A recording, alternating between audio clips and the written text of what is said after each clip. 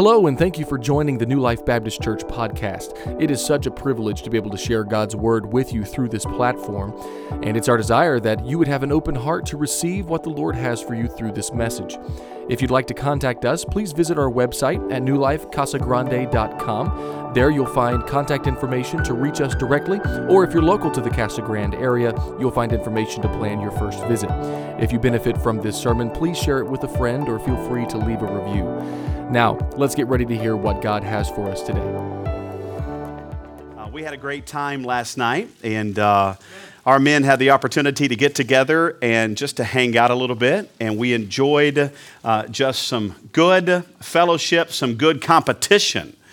It's kind of in the blood a little bit to have some competition, and so we had a good time last night. Now, we had competitions in shooting, some shooting competitions, had some winners there. Some kids did a good job and pulled off some prizes last night. We had some archery competitions. That didn't go as well. The wind came in last night, and of course, I shot much better than Tim Good did. It was pretty amazing, but just kidding. But Tim was out there teaching our boys how to shoot bows and arrows, and just having a good time with that. And then we played closest to the pin. So if you don't know what that is, it's basically a kind of a pitching wedge golf game, and so we had so many yards set up, and we had to pitch it to the tee, the cup, and whoever got closest to the cup won. I think Greg cheated, and I got within 19 or 21 inches of the pin. I had it. I carried the record all night. Then all of a sudden, and think about this. Greg comes to me and he says, I got a little closer than you. I'm 19 inches from the pin, but I don't understand. His son was the one doing the measuring. I think that's a little unfair, to be honest. I mean, if we're going to, don't you agree? Or you're disagreeing with me, Tony? And no, Greg got closest to the pin. We did a little cornhole and had some horseshoes set up, football toss. Just had a great time investing in the young men and the men that were here. Got to enjoy some ribeye steak. I love ribeye. I don't love it when it's $13 a pound. Straight up $13 a pound for ribeye steak right now. And that you better enjoy every morsel. And if I hear any complaint, you can pay up. What's up, Olga? Good morning. Not to center you out, but you walk down the center, so why not, right? The center just walked down the center. Okay, fair enough. And just kidding, Olga. But good to see her today. So we had just a great time investing in each other and great fellowship. You know what? That's what the body of believers should be about. We should be enjoying each other's company. We mentioned this yesterday.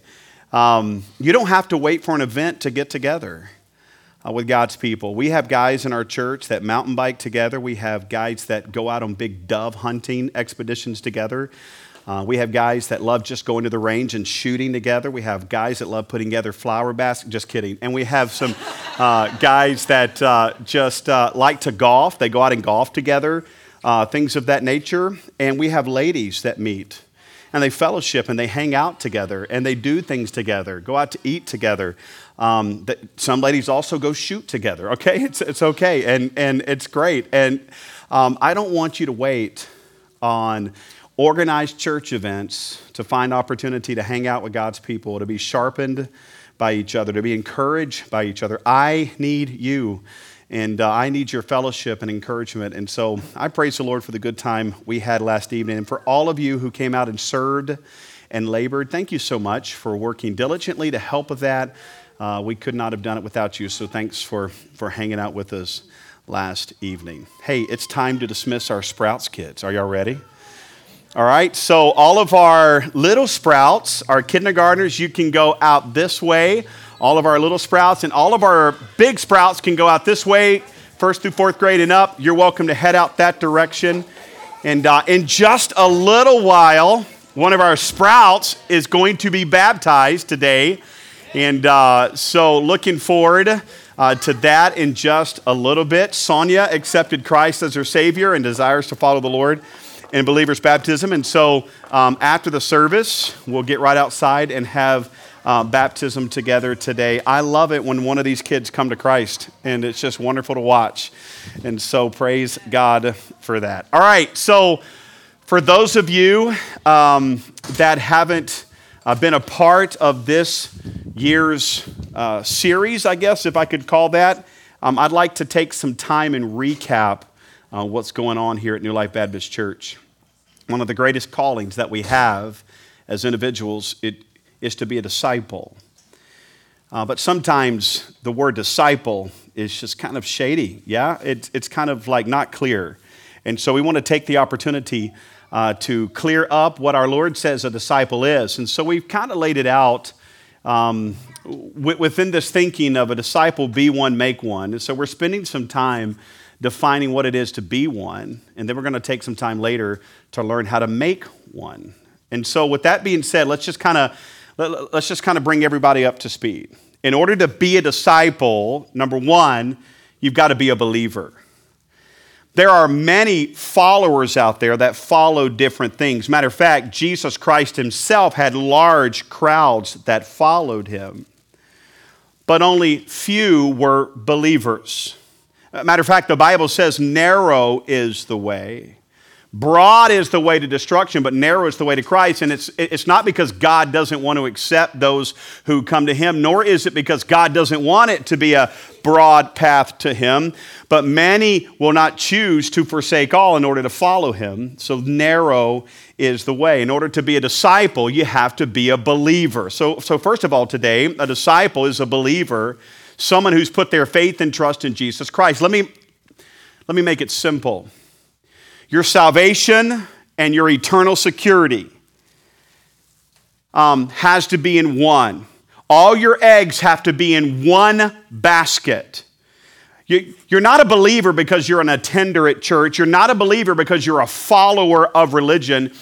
You're not a believer because you have a great resume. You're only a believer in Jesus Christ if you put all your faith in the forgiveness of sins and your eternity in Jesus Christ alone through the work of the cross, through the work of Calvary. So my question is, first, are you a believer? Have you put your faith and trust in Jesus Christ and him alone? The Bible says there is no other way that we can get to heaven but by the man Jesus Christ. He said himself, I am the way, the truth, and the life. No man cometh unto the Father but by me. If there was any other way, why did Jesus have to come? Are you a believer? Secondly, a disciple is a follower. A follower. Over the last couple of weeks, we've been defining what a follower is. It is someone who is actively following Jesus, meaning this, they are leaving something. In order for me to follow something, I have to obviously what? There's got to be a turning. There has to be a leaving of something and a turning unto Jesus Christ. Okay? There has to be learning. You cannot be a disciple if you're not a learner. You have to be a student, the Bible says, of God, of Jesus, of the Word, in order to be a disciple. We have no other picture in Scripture of disciples than those who sat at the feet of Jesus and they learned of him and they grew in him. Thirdly, you've got to love him, and we'll talk about that in just a moment. Okay? So in order to be a disciple, number one, you got to be a what? A believer. Number two, you got to be a follower. Number three, you have to be a worker. Anyone who is a true disciple of Jesus Christ will be doing something for the kingdom. They will be serving and making a difference, following the example of Jesus Christ himself, who came and gave himself to us. You have to be a worker. Don't tell me you are a disciple of Jesus Christ and you do nothing for him. You have to be a worker. And then number four, this I believe is something that grows and develops within a disciple's life. You will be a disciple maker. You'll not just be someone who is a believer and someone who is following Jesus and someone who is working, but you will be investing in the lives of others. Jesus told his disciples, come follow me and I will make you fishers of men. Matthew chapter 28 says this, that we are to come to Jesus, baptizing them in the name of the Father and the Son and the Holy Ghost teaching them to observe all things whatsoever I've commanded you. And lo, I am with you always, even unto the end of the earth. Now watch. In order to be a disciple, you got to be a believer, you got to be a follower, you got to be a worker, and growing into be a disciple maker, someone who invests in the lives of others. Now, over the last several weeks, we've been focusing on this second one. What is a follower? What is a follower? A follower, first of all, is someone who is actively following Jesus. How do they do that? They do that, first of all, by leaving. Tyler discussed several Sundays ago that leaving requires a change of attitude. When you leave something, your attitude has to change to something else. When you are a follower, you're learning, you're studying the Word of God, and then thirdly is where we're going to focus today, love.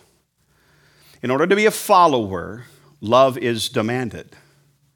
It's matter of fact, required. And we're going to spend some time looking into the Word of God today and finding out what God's Word says about how I am to love Him. Listen, we got a lot of churches going on right now, and a lot of people are hanging out in different congregations right now, but they're just followers. Meaning they're just attenders. They're just there to fill a quota, but they're not true followers in that they haven't left some things.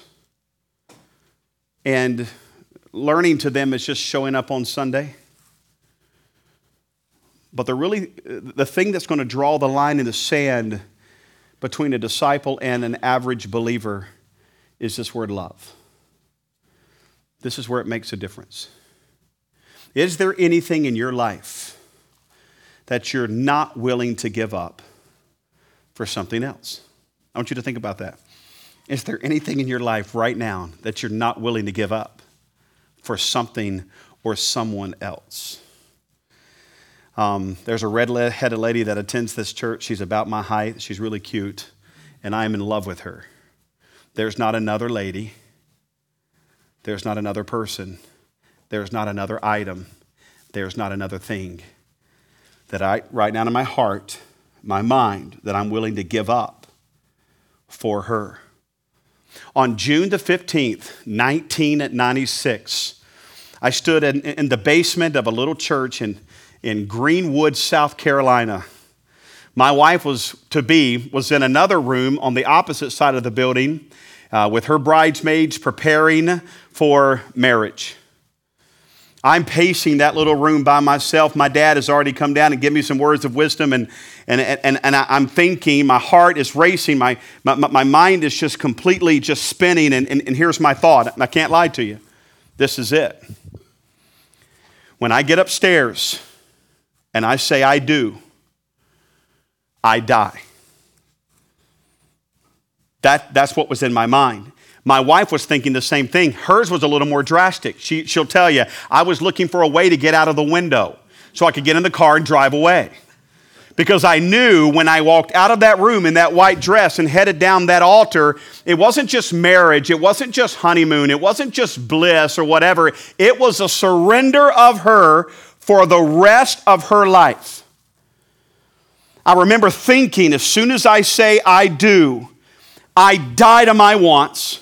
I die to all other women. I die to all other things in my life. She has preeminence. I abandon everything else. I abandon my parents. By the way, if you're married and haven't done that, you must do that. It is chosen and designed by God that you leave father and mother and cleave unto your wife and you become one. There must be abandonment of family. There must be abandonment of other relationships. There must be abandonment of my own personal wants and desires so that she is edified and lifted up. And that was the scariest thought. It wasn't marriage that scared me. The thing that rattled my thinking was, I die to me when I say I do. And I'm not willing to trade her for anything. That's the essence of love. That's what Jesus demanded, but even so much more. The Bible tells us in Matthew, don't turn there, we're going to be in Luke 14 today, but Matthew chapter 13 says this. This is the parable of the field and the parable of the pearl. Watch what the Bible says. Again, the kingdom of heaven is likened to a treasure hid in a field, the which, when a man hath found, he hideth, and for joy thereof goeth and selleth all that he hath, and buyeth the field. Again, the kingdom of heaven is likened to a merchant man seeking goodly pearls, who, when he had found one pearl of great price, went and sold all that he had and bought it. See the process?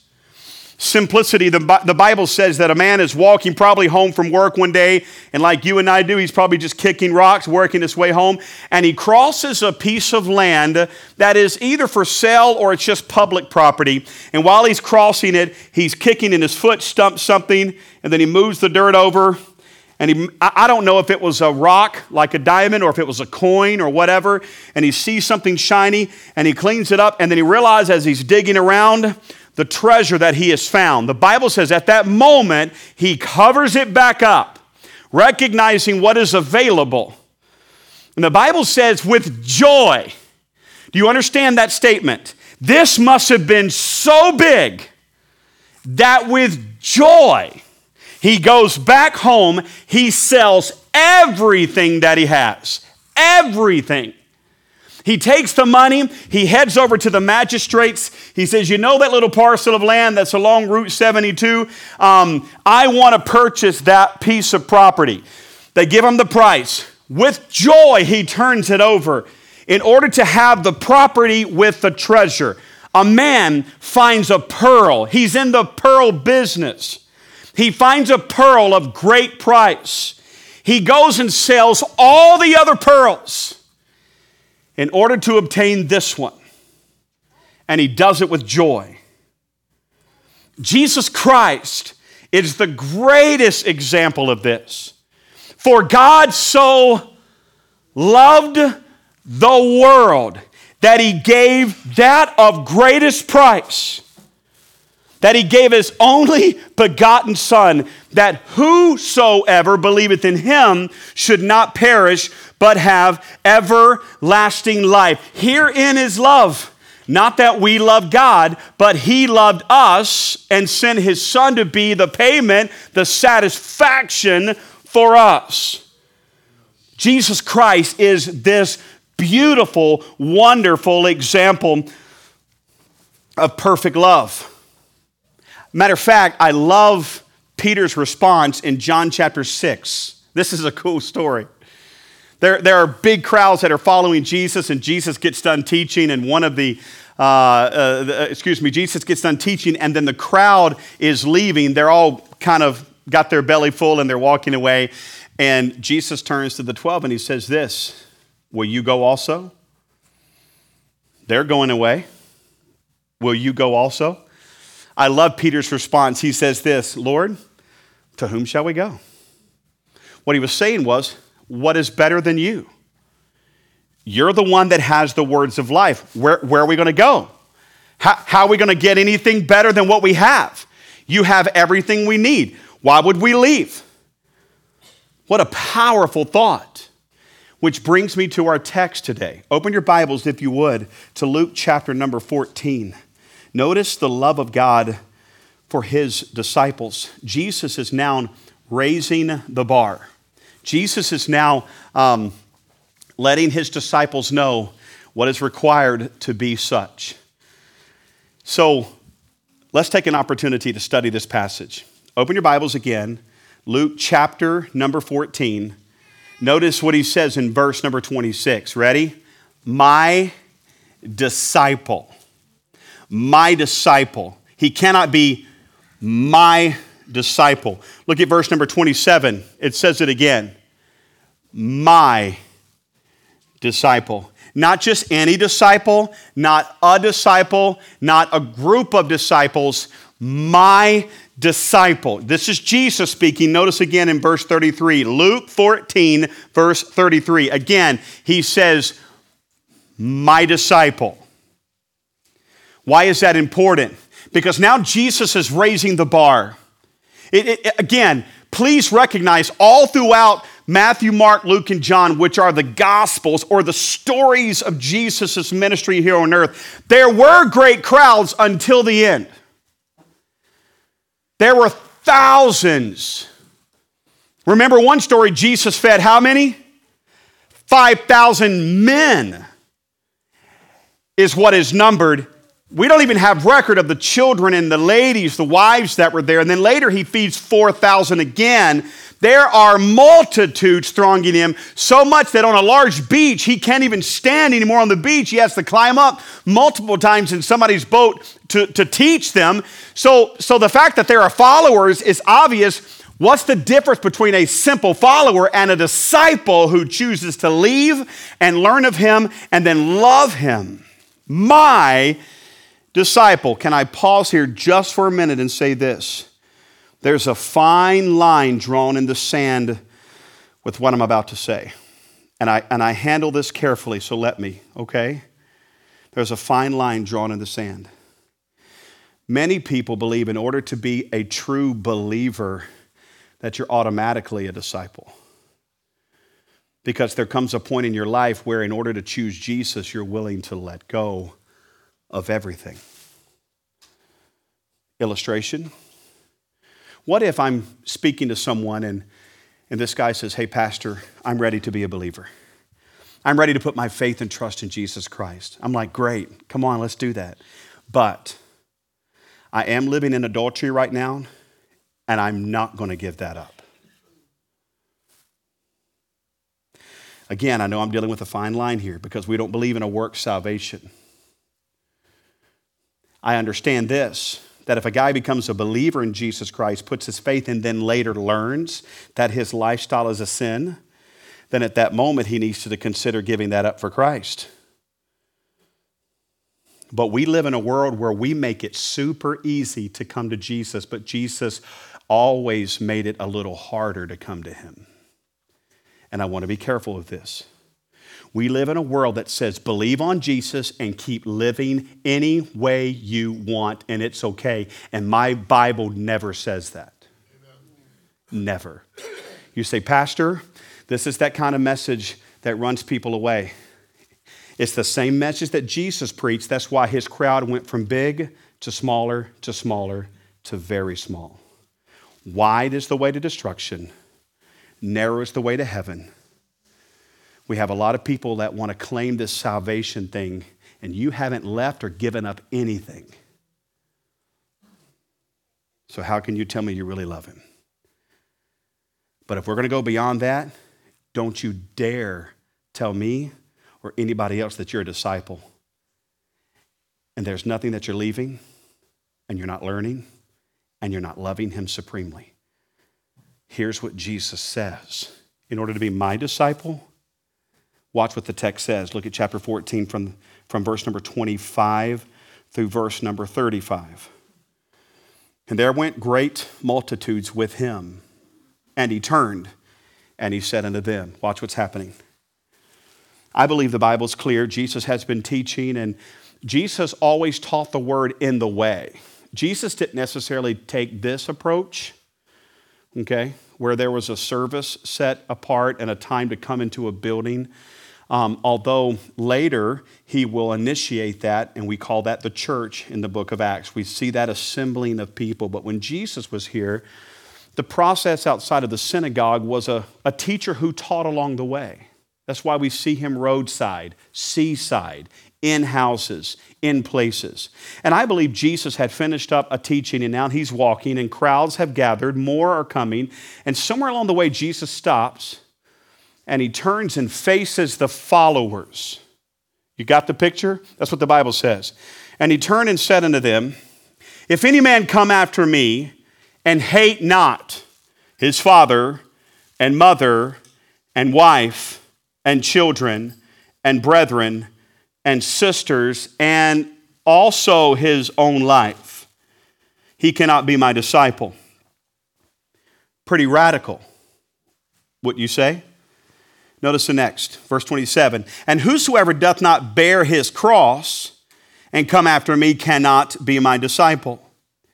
For which of you intending to build a tower sitteth not down first and counteth the cost? So think about this. With following Jesus, there's always a decision. With following Jesus, there must be a moment where you literally count the cost. There's got to be. Or I don't understand me. I don't understand what I am if I don't consider the cost of being a believer in Jesus Christ, or at least being a disciple of Jesus Christ. I have to consider the cost. Notice his illustration here. The Bible says, for which of you intending to build a tower sitteth not down first and counteth the cost, whether he have sufficient to finish it? Lest, happily, after he hath laid the foundation and is not able to finish it, all that behold it begin to mock him, saying, this man began to build and was not able to finish it. Now, you and I are going to have a hard time, we're going to explain this in a moment, of how to handle the word hate and how to handle this particular illustration. But the Jews did not. Please remember, when God wrote this passage, or when this was taking place, it wasn't to common everyday people who lived in 2021. It was in context, although available for us, written to Jewish people who understood that throughout history, Jehovah God, watch, had dedicated himself to them continually, and yet they continually failed at dedicating themselves to him. All throughout Jewish history, God said, I give myself, I'm yours, I'm completely yours. I'll never leave you nor forsake you. Even when you turn to idols, I'm here. If you'll call upon me, I will answer you and show you great and mighty things which you know not. I'm here. I'm dedicated. And now he looks at these people and he says this, and to us today, if you don't hate, well, hate's a hard word, isn't it? When I think of the word hate, okay, the North Carolina Tar Heels come to mind, okay? I'm a Duke fan, so I hate the Tar Heels, right? I despise them, rip the stuff up, burn it all, don't bring that junk in my house, right? I mean, from a sports attitude. When I think of hate, I think of, crushing it, stabbing it, destroying it. God's never commanded anybody to destroy their family. The Jewish idea here, from a word that we don't recognize, but they did, is simply the word this. It's the word of preference, or let's use the word lesser. So what Jesus was saying in this passage is, if you don't see father as lesser and mother as lesser, if you don't prefer me over wife, if you don't prefer me over children, if you don't prefer me over your own life, if you're not willing to abandon yourself for me, you cannot be my disciple. Illustration. Remember Abraham and Isaac? Isaac, take your son, your only son. Abraham, take your son, your only son Isaac, and take him up to a mountain. Why? Because there you're going to sacrifice your only son to me. Does God really believe in human sacrifice?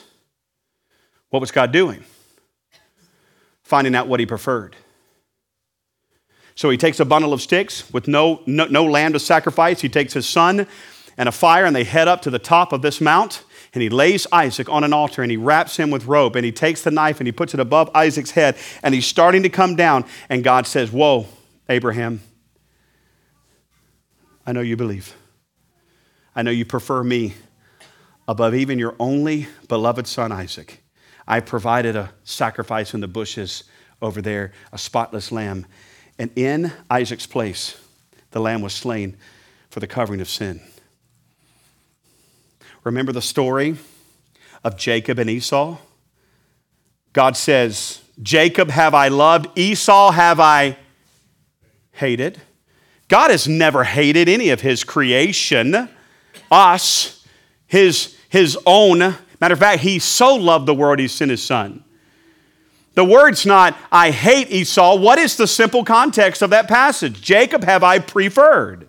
Jacob is the greater, Esau is the lesser. Even though Esau was the firstborn, Jacob's going to carry the heritage. How about Abraham, Isaac, Jacob, and his two wives?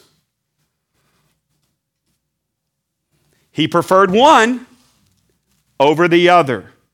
And the other competed all of her life to get preference. And she said later, why does he hate me? Well, he didn't hate her. He provided for her. He loved her. He took care of her needs. He did all of that. He didn't hate her, but he preferred Rachel over Leah. You cannot serve God and mammon, for either you will love one and hate the other. It's preference. One is greater, one is lesser. It is so important that we see this today. Please don't miss this. When it comes to being a true disciple of Jesus Christ, something has to be lesser. Something has to be greater. That's what it means. Go back to the passage again in Luke chapter number 14. Notice verse number 25. And there went a great multitude with him, and he turned and he said unto them, if any man come after me and hate not what? What becomes lesser? Number one, relationships, family. In this passage, what becomes lesser? Our own life, our self. What becomes lesser? Possessions, what we own, what we carry in this life. Three things the Bible says has to become lesser. And to love something means that something else is lesser and something else has greater preference. This is a tough message. It's a tough message for me. Because a true disciple will continually say no to self, say no to family, say no to possessions in order for one to be greater. By the way, isn't this interesting? That's why the Bible says sometimes it's better that you be single so that you can serve me without distraction. Little transparency today. Every day Ray McCormick has to roll out of bed and ask himself what is going to be greater and what's going to be lesser. There have been times that I've let my wife become a greater distraction than what God would intend. There have been times I've let my children redirect my obedience. But God has to be greater. Do you understand what I'm saying? You say, Pastor, am I supposed to neglect my family? No. If God is greater, then everything else becomes what it should be. And this is what he's trying to teach about being a disciple of Jesus Christ. What do you love more? Let's discuss this idea here in the passage. Understanding, again, the meaning of hate here is the idea of lesser and the thought of expressing preference. The Bible says in Matthew 10:37, he that loveth father or mother more than me is not worthy of me. And he that loveth son or daughter more than me is not worthy of me. So I hope I've been clear about what our Lord is teaching concerning a disciple here. Notice, first of all, that loving something lesser is simply this. It's abandonment of every other love. It is to renounce all others. So if you're an attender here at New Life Baptist Church, you know who Robin is. You know who my wife is. She was standing up here singing beside me. Most of you are aware of who Robin is. She's been by my side now for over 25 years. And she is the love of my life. She's about 5'11", blue eyes, got some red hair, and most of you know that. Our guests do not. But now you have some descriptions of what my wife looks like if you're a first-time guest here today. All right, fair enough? Are we together? So I just come in the side door for church, hand in hand with a 5'11", black-haired, brown-eyed girl. Have I abandoned? That's not logical. Everybody's scratching their head going, is that his mother? Well, she's too young. It doesn't look like Ren. She's too old. What is Pastor doing? Has he lost his mind? Okay, so we understand the logic, the simplicity of that thought. I want us to go back to the passage. The Bible says that God is teaching these disciples, these followers of people, in order to follow me, there's going to have to be some abandonment of every other love. Every other thing in life is going to have to set aside, and I am first. I am to be your everything. So let me ask a question. Not speaking spiritually, what is it in your life that you're not willing to trade? What is in your life, Kenny, that you're not willing to trade? Kenny said food. I gotta have some food. I agree with Kenny. I am not willing. Matter of fact, I am right now. I'm not willing to become vegetarian. Even let's go a step further. I'm a strong supporter of PETA, people eating tasty animals, and I think that's an amazing group to follow. And I'm not a veg. Okay, but I got to be honest with you. If the doctor said you will not live if you continue to eat this way, I hope I would be willing to what? Trade for life. How many of you have a family heirloom that's been handed down multiple generations? Raise your hand. Anybody have a family heirloom? I've got one. What's your family heirloom? It's a rifle. It's a rifle. How many generations? Three generations. What kind of rifle is it? It's a 1940 Remington. Pump action 22 Remington 1940. That's a pretty classic gun. I got two 30-06s that were handed down to me identical from my grandpa, and one was his actual gun, and one that he bought for me to match his gun. And now that he can't hunt, I have both here, and I love them. And if somebody were to say, Tyler's actually tried, he has got a whole set of this. What is that called, Tyler? It's the Remington Master Set. The Remington Master Set, and he's got all of them except for the one that I have, right? And so he's actually picked on me a couple of times about giving him that. Matter of fact, I will give you one of them if you stay here 20 years at least. 20-year anniversary, you get that. All right, so, I say that I'm not willing to give that up.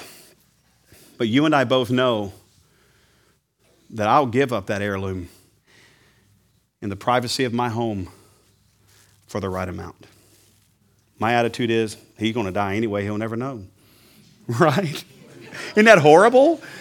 But $1 million is $1 million, right? I mean, come on. There's some things I've been willing to trade. Willing to give up. So let me illustrate this, if I can. And I want to be very careful because I only know my story. I don't know your story. I really don't. In 1994, Jesus Christ saved me. And that same night that I gave my life to Jesus Christ, I knew he had been pulling at my heart about giving my life to him for full-time Christian service. And so I surrendered to be a preacher. I remember going to drop ad, last day of drop ad at the college, and I had just given my life to Christ. I remember going to drop ad and saying, hey, I need to change my major from business to ministry, and I need to switch my entire class set. And she said, there's no way possible that's going to happen, not this late in the game. I said, well, let's try. And she went through and put it in. Oh, that one's open, and that one's open, and that one's open, and that one's open. And all my classes were open. So I remember walking across the campus and saying, okay, God, I've given my life to you, but I've got hundreds of dollars of books, and I don't have any money to buy any more. You're going to have to make this swap out deal happen to go from business to ministry. And I remember trading in all the books except for a $75 accounting book. And I'm like, okay, well, God, you must not be in it. I remember standing in the line in the bookstore. I can still see it. And the lady said, nope, can't trade it in. That's a used book. And the girl behind me said, excuse me, is that a used accounting book? Well, yes, it is. She said, I'll give you $75 for it. I said, I'll take it. And from then, I've never looked back. Have I been tempted? Yes. Have I been tried? Yes. Has life been hard? Yes. Have I gone without? Yes. After graduating, we moved to South Carolina, and God gave us a couple wonderful jobs. I worked as a Coca-Cola route salesman, making really good money, filling vending machines. I was that guy that got up early in the morning and went and click, click, click, click, click, click, click, filled vending machines over and over again, making good money. My wife was a nurse, making really good money. Both of us triple digits and a little above together in our income. We had 5 acres of land and a big triple-wide trailer, 2 horses and 2 dogs. We was enjoying life. You want to know what my life was that day? I just wanted to preach. All I cared about was preaching. I would tape little Bible verses to the steering wheel of my coat truck. I remember almost rear-ending a person one time because I was reading a Bible verse, slammed on brakes, and had to clean up bottles in the back for about an hour and a half. I just wanted to preach. There's a little tiny Christian school, about 30, 40 students in our little city. And the pastor of the church we were attending said, hey, you want to preach here? I said, yes, I do. I went to my co-worker and I said, hey, I want to preach on these 2 mornings, Tuesday and Wednesday. He said, you can do that if you want to. He said, but it's going to make for a really long day. I don't care. I would get up at 5-something in the morning and go and make sure my truck was set. And I would drive to the first couple of outside machines. And I would go to this little tiny Christian school. And I would take off my Coke uniform and put on, a coat and tie and then go in and preach to these kids and then go back out and take my coat and tie off and put back on my uniform, and I'd get home late in the day. I loved preaching. None of this other stuff mattered anymore because there was one greater love, and nothing else dictated any of that. My wife and I would both race home and get done so we'd come and work in the youth group at this church, and then we took over the singles class in that church, and all we cared about was serving Jesus until God called us to Arizona. We sold it all, packed up a U-Haul and drove across the country. I remember making that turn around Tucson, coming to Marana. You know what I'm talking about. As you come through Tucson and that little elbow turns to come north toward Phoenix, I remember looking at my wife saying, baby, we're going to win Tucson to Jesus. I was so excited. Getting to that little tiny church, we lived in a single wide trailer, guys. We lived literally, this is no stretch. I can show you pictures. We found pictures the other day. We lived in a single wide trailer where my queen bed fit in the room to where one wall was a headboard, one wall was a footboard, and one wall was a sideboard. I didn't even know you had those, but we had it. You could sit on the toilet and turn on the sink, flush it, and turn the shower on and not even get up. It was a great setup, man. No joke, we had to turn sideways to go down the hall in this little trailer. And my closet, because there was one closet, Olga, in the whole house, my closet was outside in one of those flimsy metal sheds where you slide the door to get stuck in the dirt. You know what I'm talking about? And I'd have to take my suits out and dust them off literally every time. But I'm telling you, we were thrilled to live in that environment and serve Jesus. Amen.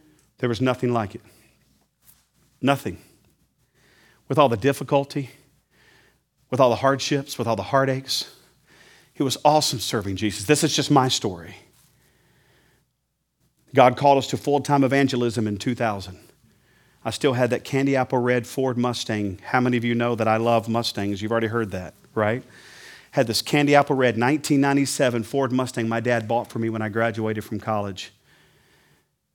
But I knew I couldn't tow a 40-foot fifth wheel with that thing. So I put it up for sale and was happy to do so because I love Jesus more. Are you feeling it? There have been times even now, and I don't mean to elevate me, there have been times, and you're just hearing a little bit of the illustration where I've had to tell Ray no a bunch of times in order to tell God yes. Teenager walked up with the cash, took that car and drove it away, and I remember thinking, all right, Lord, here we go. We're going to hit the road, sell the house with nothing. I remember the day God called us back to Arizona to plant this church 7 years ago. We took everything we had again and just sold it. Hopped in an RV, a little one of those conversion vans, and we drove the country for a year raising money for this church. We came here in September of 2014 having no idea what God was going to do. And on February the 15th, to launch this church, having no idea who was going to walk in the back, no idea how to pay the bills. Remember using the debit card to pay for sound equipment. Oh, God, I mean, it was awesome. And we just loved Jesus. This is not a boast of this, but do you want a pastor who's going to do anything less? Do you want a pastor who's going to choose his gadgets over his ministry? Do you want a pastor who's not a disciple? Do you want a pastor who hasn't given all to Jesus and Jesus is first? But I'm telling you, it's not about the title. It's not about pastor or ministry leader or missionary. It is people who say, Jesus, I'm willing to leave something so that I can learn of you because I love you supremely that I'm willing to abandon everything else. And Ray McCormick literally rolls out of bed this morning. And you don't know this right now, but Advil is keeping this left knee from hurting. And I had to tell myself this morning, it's not about me. It's about you. The Apostle Paul says, I die daily. I crucify me and my attitudes and my desires and wants. I slay them every single day for him to have priority. And sometimes you know this is true almost every single moment. I got to tell me no to tell God yes. This is not a story. By the way, if you're a guest here today, these kinds of thoughts are not permeated throughout the messages here at New Life Baptist Church. But again, it's just my story, and I'm trying to illustrate it. There's nothing wrong with having a Mustang as long as you're willing to abandon it when God says to do so. There's nothing wrong with having a beautiful marriage as long as you're willing to abandon the control for God. There's nothing wrong with having beautiful children as long as you don't let the children dictate what's happening in your life. There's nothing wrong with having a nice house as long as the nice house is not keeping you locked down to where you can't give yourself to Jesus. There's nothing wrong with having a cool car. But if you can't give financially to God because you're locked into everything else in this life, then that's your God. That's what you love more. Do you understand what he's saying? There's only going to be a few people in this crowd that are saying this. God, we want to follow you. Remember the story? Jesus, let me follow you. And Jesus says, well, foxes have holes and birds have nests, but I don't have anywhere to lay my head. I borrow my pillows, and sometimes they're rocks. But Jesus, we're ready to follow you. Oh, really? You want to follow me? Then follow me. Oh, well, let me go home first and bury my dad. And Jesus looks at him and said, let the dead bury the dead. You follow me. You say, well, that's awful cold. He wouldn't even let a kid go to his own funeral, or his dad's funeral? No. If his dad had just died, the guy probably wouldn't have been following him in the first place. It's Jewish culture. In Jewish culture, boys were demanded to stay home and take care of the elderly until they passed away. And then once they'd passed away, they had no more bondage to that, and they were set free to go work. And Jesus says, if you're going to follow me, let somebody else take care of the dead. Let those who are not following me take care of the dead. You follow me. Hey, I'll follow you, Jesus. Really? Let's go. Well, first of all, let me go back and make sure my plow's plowing straight. That's an actual story, believe it or not. I've heard more ridiculous myself, right? I got to make sure my plow's plowing straight before I can go. Let me go back home and make sure it's doing the job, and then I'll follow you. And the Lord said, just go take care of the plow. Because if that's more important, then you can't be my disciple. Do you understand abandonment? I know it sounds hard. I know it's radical. But we live in a church today that has made it way too easy to follow Jesus. That's why the church is not effective. Amen. It's just way too easy. I can be me and be him at the same time, and you can't. Notice there is abandonment. Galatians chapter 5, verse 24, and they that are Christ have crucified the flesh with the affections and the lust. Number 2, every other love is subordinate to the greatest love. This is really cool. This helps me to understand love. Every other love is subordinate to the greatest love. Now, you may not agree with this illustration, but I'm going to give it anyway. Okay, fair enough? I love my kids, but guess who I love more than I love my kids? I love my wife. God gave me to her first. Gave her to me first. And after all these kids are grown up and gone, guess what we're going to have? Me and her. Okay? All right, fair enough? And so there's order. There's order in my home. She's first. Then they're next. And after that, guess what? It's you. You're my flock. But guess who you're not more important than? My children. I'll leave all of you in a heartbeat and go somewhere else in order to take care and protect and love and nurture my children in a heartbeat. Matter of fact, there may be some time coming up where this pastor feels like I might need to pull apart. We've had another pastor here before, and you understand there might be a day come that I pull out for about 3 or 4 weeks in order just to get away and to reset and to make sure the warning lights are turned off in order to take care of my spouse and my kids and my family. Why? Because there's order. Different things are subordinate to different things, right? After you comes everything else. Sometimes me and Tyler can't go mountain biking because there's an activity that's got to be prepared. Do you understand? I love mountain biking. Is there anything wrong with mountain biking? Do you mind if your pastor goes mountain biking every once in a while? Anybody have a problem with that? If you do, you can go to Crossroads, okay? I'm just kidding. You can go somewhere else, right? And but I'm just kidding. I'm being sarcastic. I don't want you to go. But we like to go. But you know what? If there's an activity like there was yesterday where there's an event going on, I don't have time. Why? Because the church is subordinate to personal activities. Do you understand what I'm saying? Now, this is what the text is saying. Jesus is not saying to hate your father and your mother. It is saying that you have to make one more and the other lesser. And if you make one lesser, the Bible says that everything is abandoned for it and everything else becomes subordinate to that. Notice what the Bible says in 1 John chapter 2, verses 3 through 6. And hereby we do know that we know him. How? If we keep his commandments. He that saith, I know him, and keepeth not his commandments is a liar, and the truth is not in him. But whoso keepeth his word, in him verily is the love of God perfected. Hereby know we that we are in him. He that saith he abideth in him ought also to walk even as Christ walked. Do you understand? It's just subordination to him. Husbands, love your wives even as Christ of the church. It's subordinate to his leading. Masters, take care of your servants as Christ, the master, has taken care of you. It's subordinate to his leading. Everything else in life has to be subordinate to God.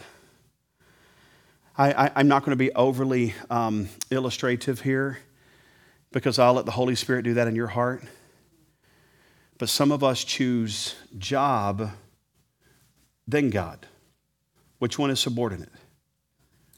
Some of us choose family and then God. Which one is subordinate? Some of us choose our possessions, our events, our activities.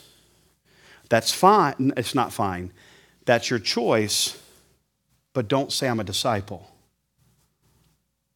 I'm just an average follower. Everything in my life has to be subordinate to him. Everything in order to be a disciple.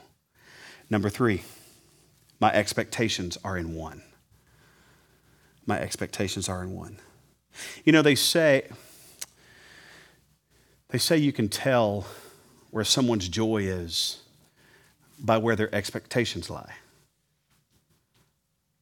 If my expectations lie in Augustine, I'm going to be sorely disappointed. Right, Augustine? Because Augustine's made of flesh, and sometimes he'll let me down.